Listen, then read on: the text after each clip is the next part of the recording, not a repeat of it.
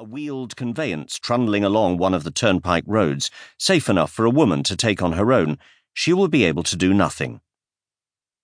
Perhaps more important than any of these things, Jane will need society to agree that she is sovereign over her own destiny, an unmarried woman free to climb aboard a post-chaise and go wherever she pleases at no risk to her reputation. Now, I want to take up this picture of Georgian England and put it into a quite different setting. Imagine that the Jane Eyre of Charlotte Bronte's novel has been transposed to a non-European situation. By the standards of 19th century globalization, this new environment is not very distant. To get there merely involves crossing the Mediterranean. There one meets the close sibling of the Judeo-Christian world inhabited by Jane, a civilization built on the third and most recent of the Hebraic monotheisms and influenced by Greek patterns of thought. This is the civilization of Islam. How would this civilization have dealt with Jane Eyre and the vistas of personal fulfillment preventing her from closing her eyes at night? Would it approve or wrinkle its nose? Would Islam get Jane Eyre? Were I able to answer this question in the affirmative, it is likely that you would not be holding this book, or you would be holding a very different book. Islamic civilization in the first decades of the 19th century would neither have appreciated nor understood Jane Eyre, because it hadn't the wherewithal to do so. First, consider the vehicle by which Muslim audiences would have met her, the printed book. This would have been a non-starter at the time in which Jane Eyre is set, because almost 4 centuries after Gutenberg revolutionized intellectual and religious life in Europe with the invention of movable type, the printing press continued to be regarded by Islam as an unwelcome and alien innovation, and had not been admitted to general use. Then there was the matter of translating Bronte's prose into the local languages. The number of Turkish, Arabic, and Persian speakers who knew good English was minuscule, and there was no market in the Middle East for translated works from abroad.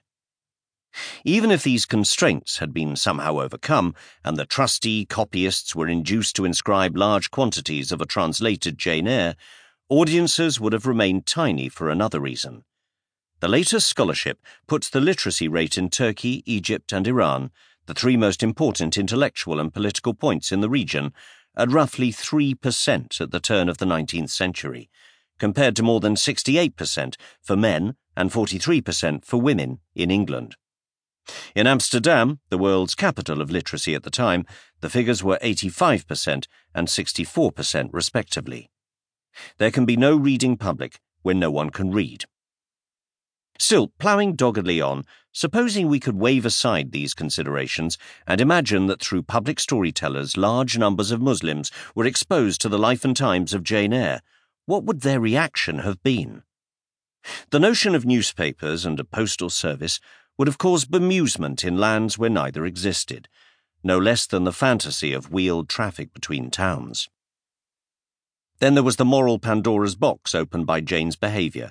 It was scandalous that a heroine should gad about the country without a chaperone, fall in love with one man, attract the attentions of another, and after this wanton display be presented by the author as a model of virtue.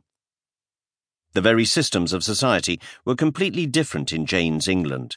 Where was the harem, the protected female-only sanctum within the family? And why did Mr. Rochester not have slaves? And don't even mention Mr. Rochester's dissipated female guests at Thornfield Hall, playing airs on the forte piano and riding horses and showing off their bosom and long flowing hair.